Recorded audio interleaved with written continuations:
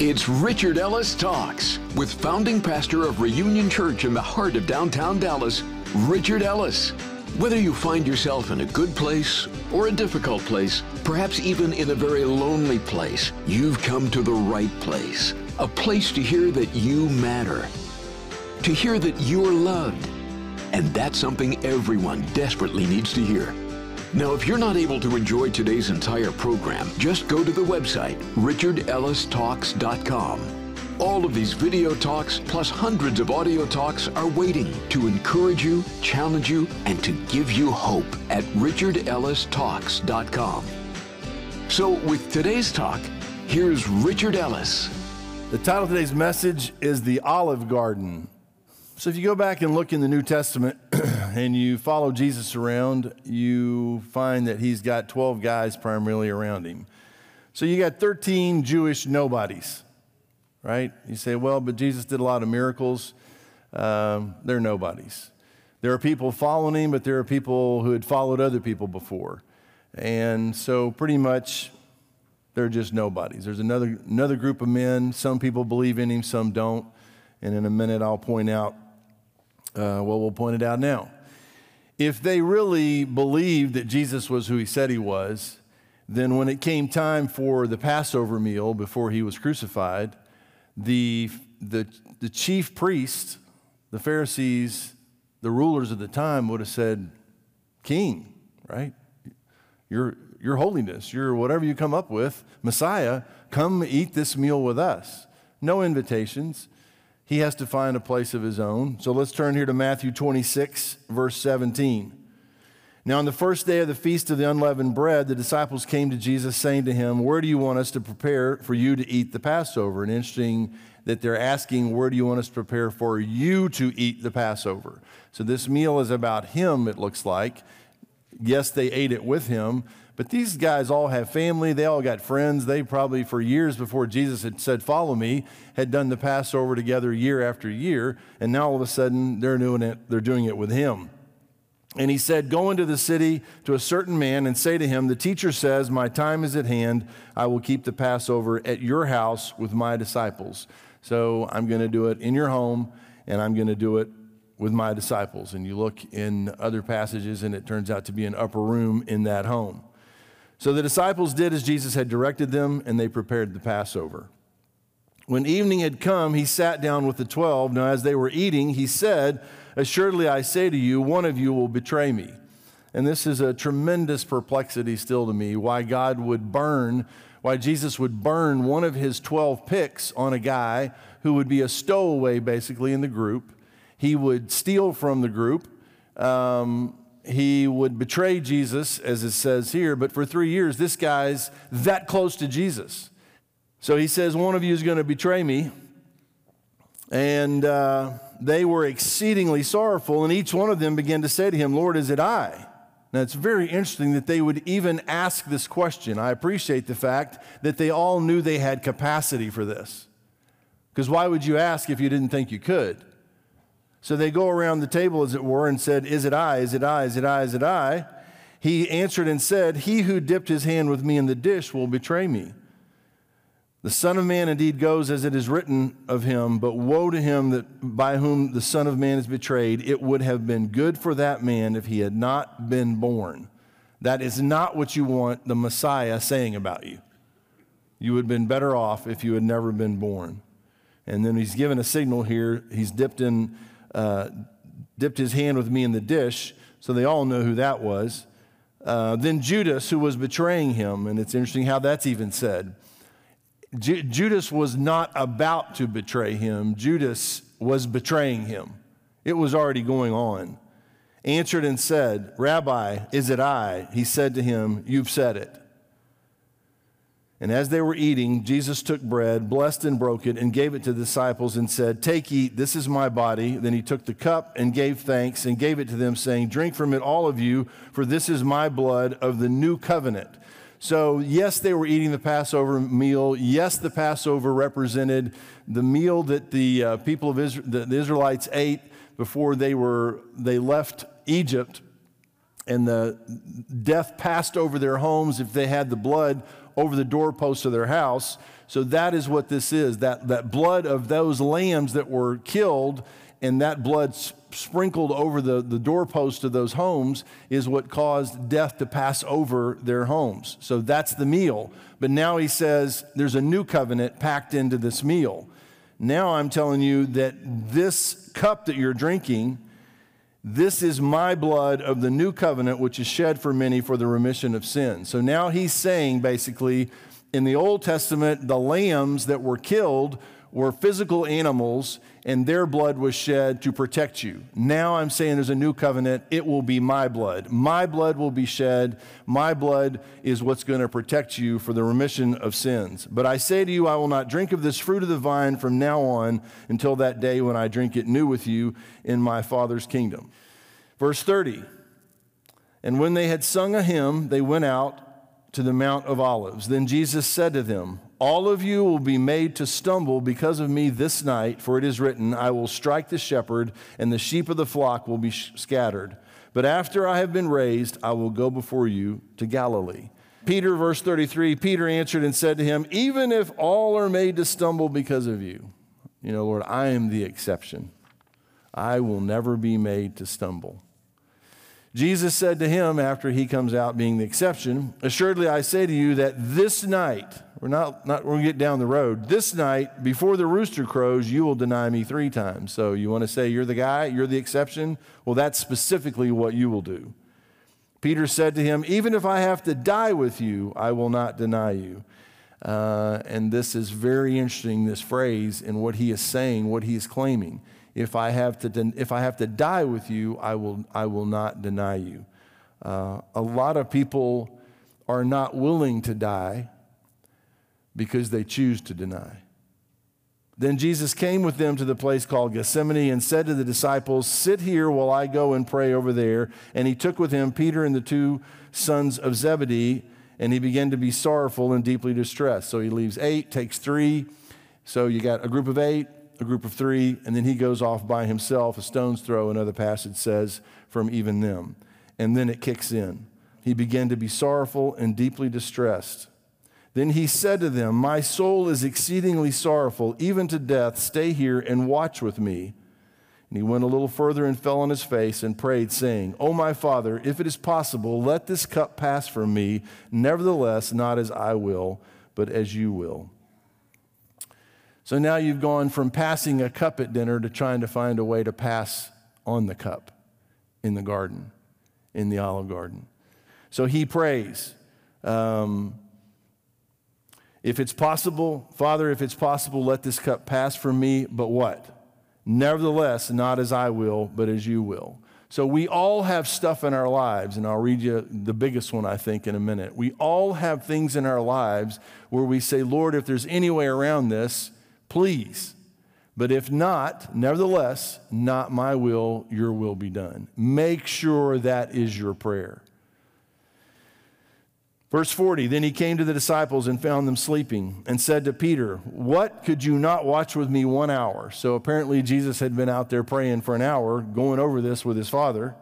Watch and pray lest you enter into temptation. Now he's saying, look, this is not about me. I needed you guys out here with me to pray and be with me. I've got to sort this out with my Father. Watch and pray lest you enter into temptation. The spirit indeed is willing, but the flesh is weak. You've got to pay attention. You've got to realize what's at stake, not just for me, but for you in this process. Again, a second time, he went away and prayed, saying, Oh, my Father, if this cup cannot pass away from me unless I drink it, your will be done. He realizes he is about to drink the cup of the wrath of God.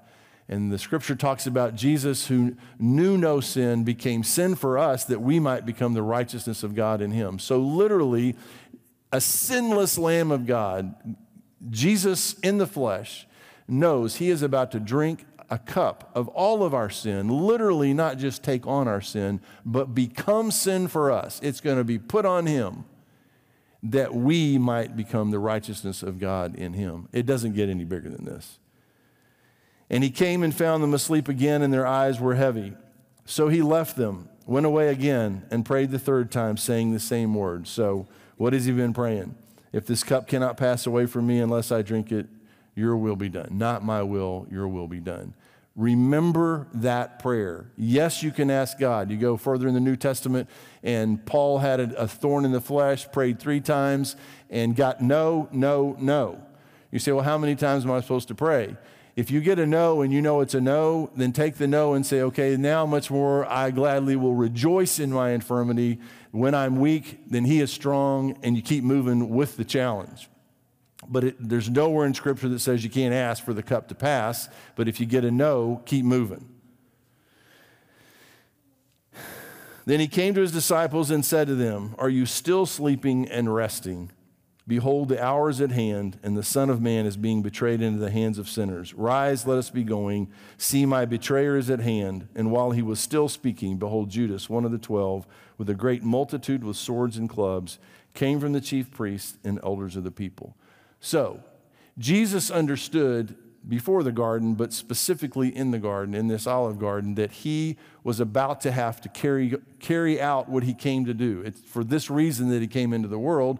So he's about to be arrested and literally become sin for us and be crucified, bear our sins on the cross, be buried, raised from the dead. You say, well, but he made it. Yeah, but when you're headed that way, you still got to go through what you're about to go through. Now go to Luke chapter 9. Luke chapter 9.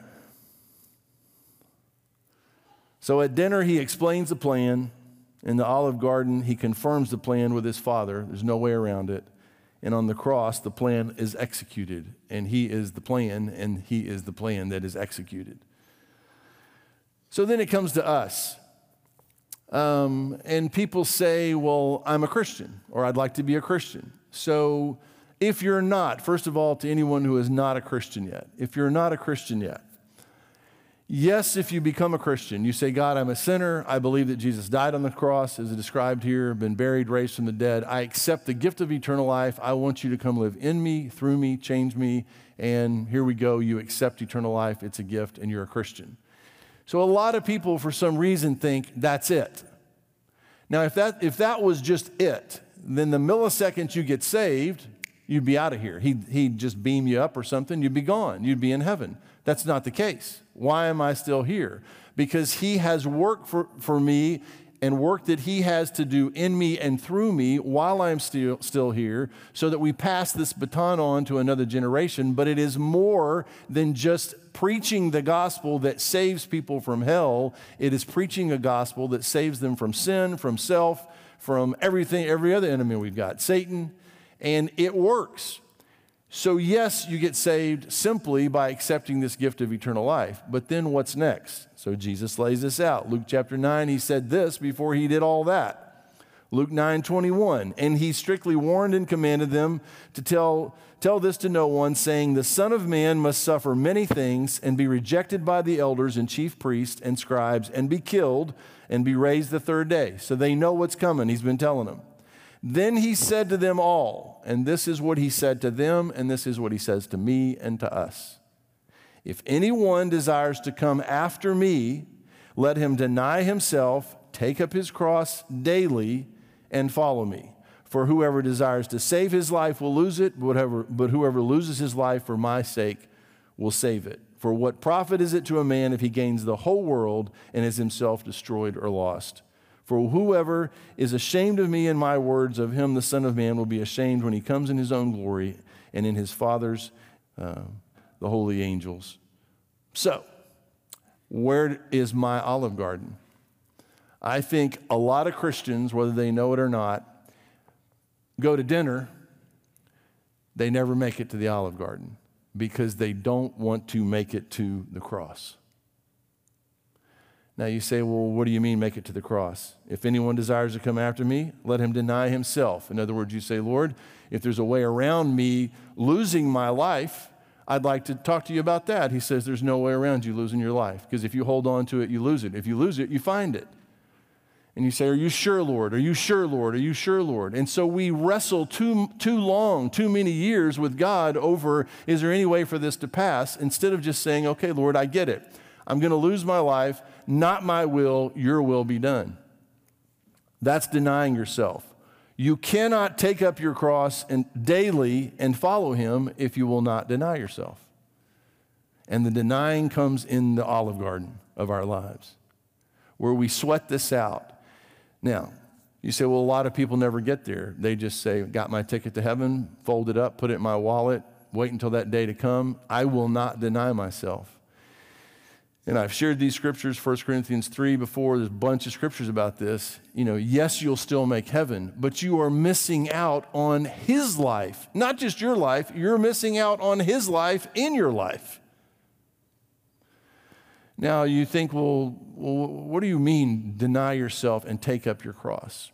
Here's a way I try to understand it personally. If Jesus came to me and said, look, are you okay with your life being over? I need a vessel. I need a body. I need a place to live and to work and someone to work through. And this is how this is going to go down.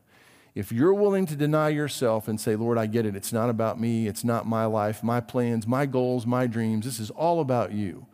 So he says, okay, we're on board. You've cleared the Olive Garden. So here's what we're going to do. You're going to die. But I promise you this, that when you die, I will enter your body and bring you back to life. But you need to understand that when that happens, I run your life. It is not your body anymore. It is not your life anymore. It's not about your plans, your dreams, your goals, anything. You belong to me, and I will give you power. I will raise your dead body up, but I will be the one living in and through that body. And then we're going to go where I want to go, and we're going to do what I want to do. You say, well, I'm not interested in that. Why? I promise you, folks, it's because we never even think about the cross. We will not deny ourselves. Because the flesh sees something it wants: food, sex, drugs, alcohol, possessions, a place, a trip, or whatever it may be. And God's not against all those things. What he is against is not our ownership of things, it's things' ownership of us, where it destroys our lives. So we say, well, I want to be a follower of Jesus. Not going to happen. You'll make heaven. You'll never be a follower of Jesus unless you follow him. Where did he go? He went to dinner. He went to the Olive Garden. He went to the cross. He went to the grave, and he was raised from the dead. Galatians 5:24. And those who are Christ's have crucified the flesh with its passions and desires. Now, I don't know what your deal is, but I promise you this: we all got something. We all got something. A lot of people, it's sex. Nobody knows what your deal is, what you're secretly going around doing, seeing, participating in, and you won't give up illicit sexual stuff. A lot of people, it's some kind of addiction, drugs, alcohol. Now, this is how crazy all this gets. You are literally saying to God, you have no power to deliver me from any of these sins, and frankly, even if you do, I'm not interested. I am not going to pass on this cup. I'm going to do what I want to do because I feel good and my flesh wants and needs this. And so, sorry, you're out of luck. Some people are eaten up with greed, power. Man, just look at our world. Just do anything. People will kill someone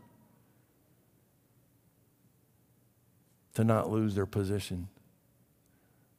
Jesus told us, if you're looking for a position in this world, back to dinner, the Last Supper, on this earth at least, with him, the position he left, the last thing he did for his disciples was get a towel and a basin and wash their feet. You want a position? There's a good position. Start by serving.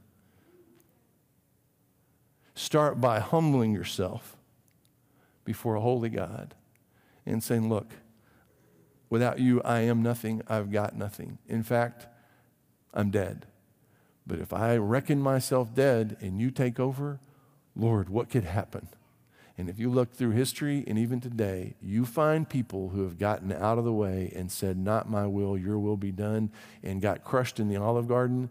They make it to the cross, and then they make it to the resurrection. And the power of God is manifest in their lives. And their life is changed, and everyone around them is changed, because you can't stop that. And that, by the way, is what the world's looking for. You say, well, not many. Maybe not many, but it doesn't say not any.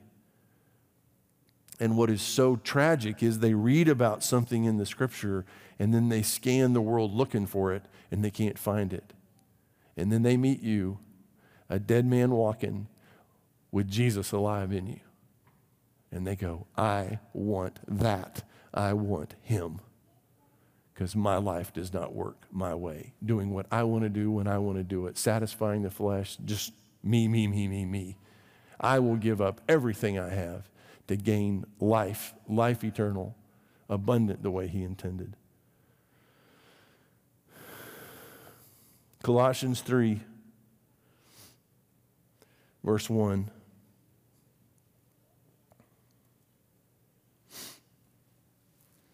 So we've talked about being crucified. The same guy writing here, Paul, to another town, Colossae, and he says here in verse 1, if then you were raised with Christ, so Paul said, I'm crucified with Christ, so if you're crucified with Christ, you're raised with Christ.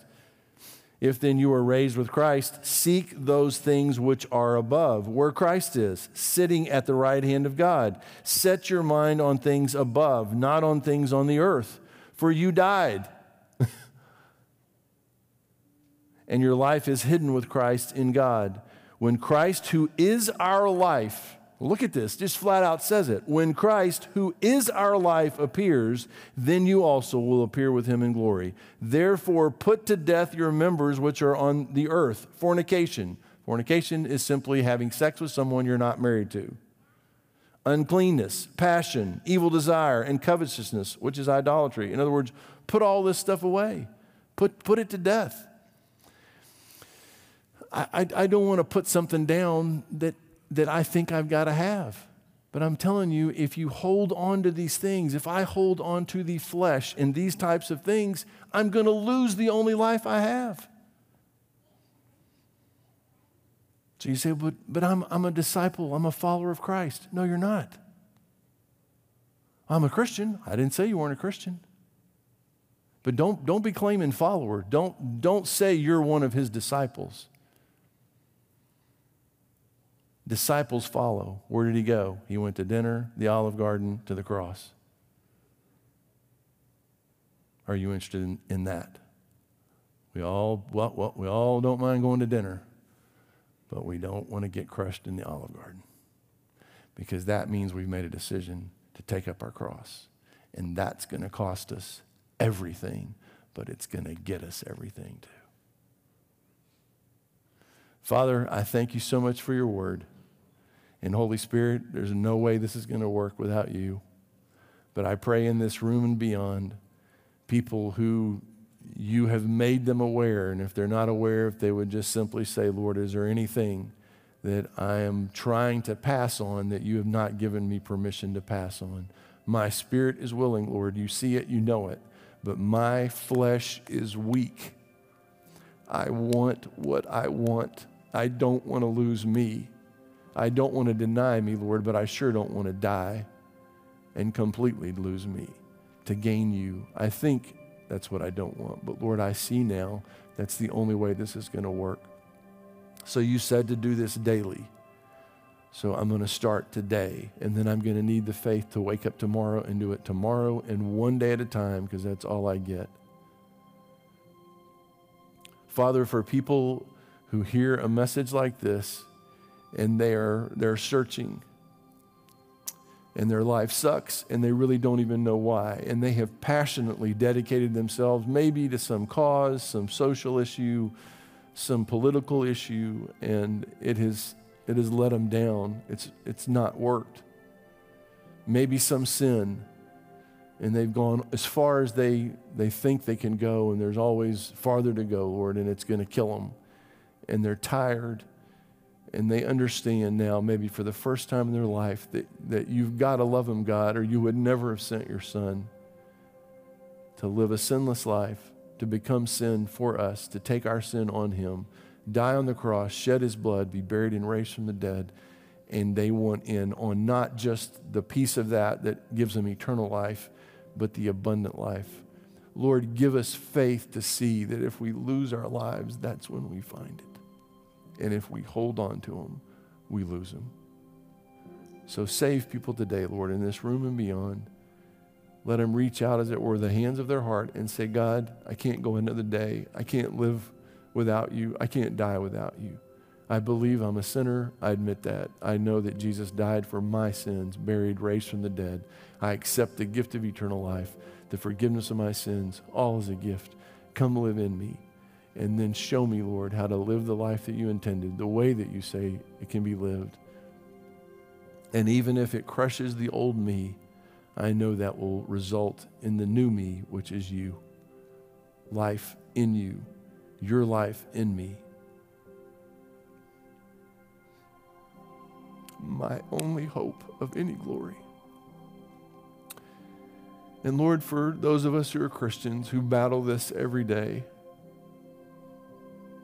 and we don't mind getting in on the gift, but we're not interested in giving our lives for you and truly being your followers, your disciples indeed. I pray, Holy Spirit, that you would convict us and show us, shed light on the darkness in our lives.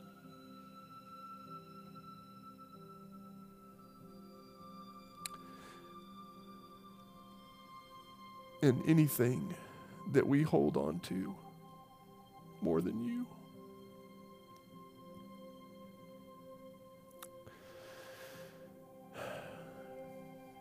And give us the ability, Lord, in that Olive Garden, so to speak, to say, not my will, yours will be done. And then, as having denied ourselves, to take up our cross daily and truly follow you. Father, I thank you in advance for the decisions that are made today and every day that change our world, change your children, and cause us to be the salt and the light that you intended, and reduce our embarrassment one day when we give an account for the deeds done in the flesh and whether we truly followed you or not. We love you. We thank you so much for declaring your love for us and showing your love for us, demonstrating your love for us. In that while we were yet sinners, Christ died for us. So you're the best. Sure will be great to see you one day. But if it's not today, may this be a day where you're allowed to live in and through us the way you intended. And we pray it in Jesus' name. Amen. We'd love to keep this conversation going with you anytime on the website richardellistalks.com. There you'll find the full version of today's talk, plus hundreds more of Richard's challenging and encouraging audio and video talks. Then discover over 1,000 cities where Richard Ellis Talks is broadcast. Or you can share a request on the prayer wall. Plus, if you'd like to consider a gift, learn how to join the financial partnership team and so much more at richardellistalks.com. So let's meet again here next time to talk about how God is ready to change your life, starting today with Richard Ellis Talks.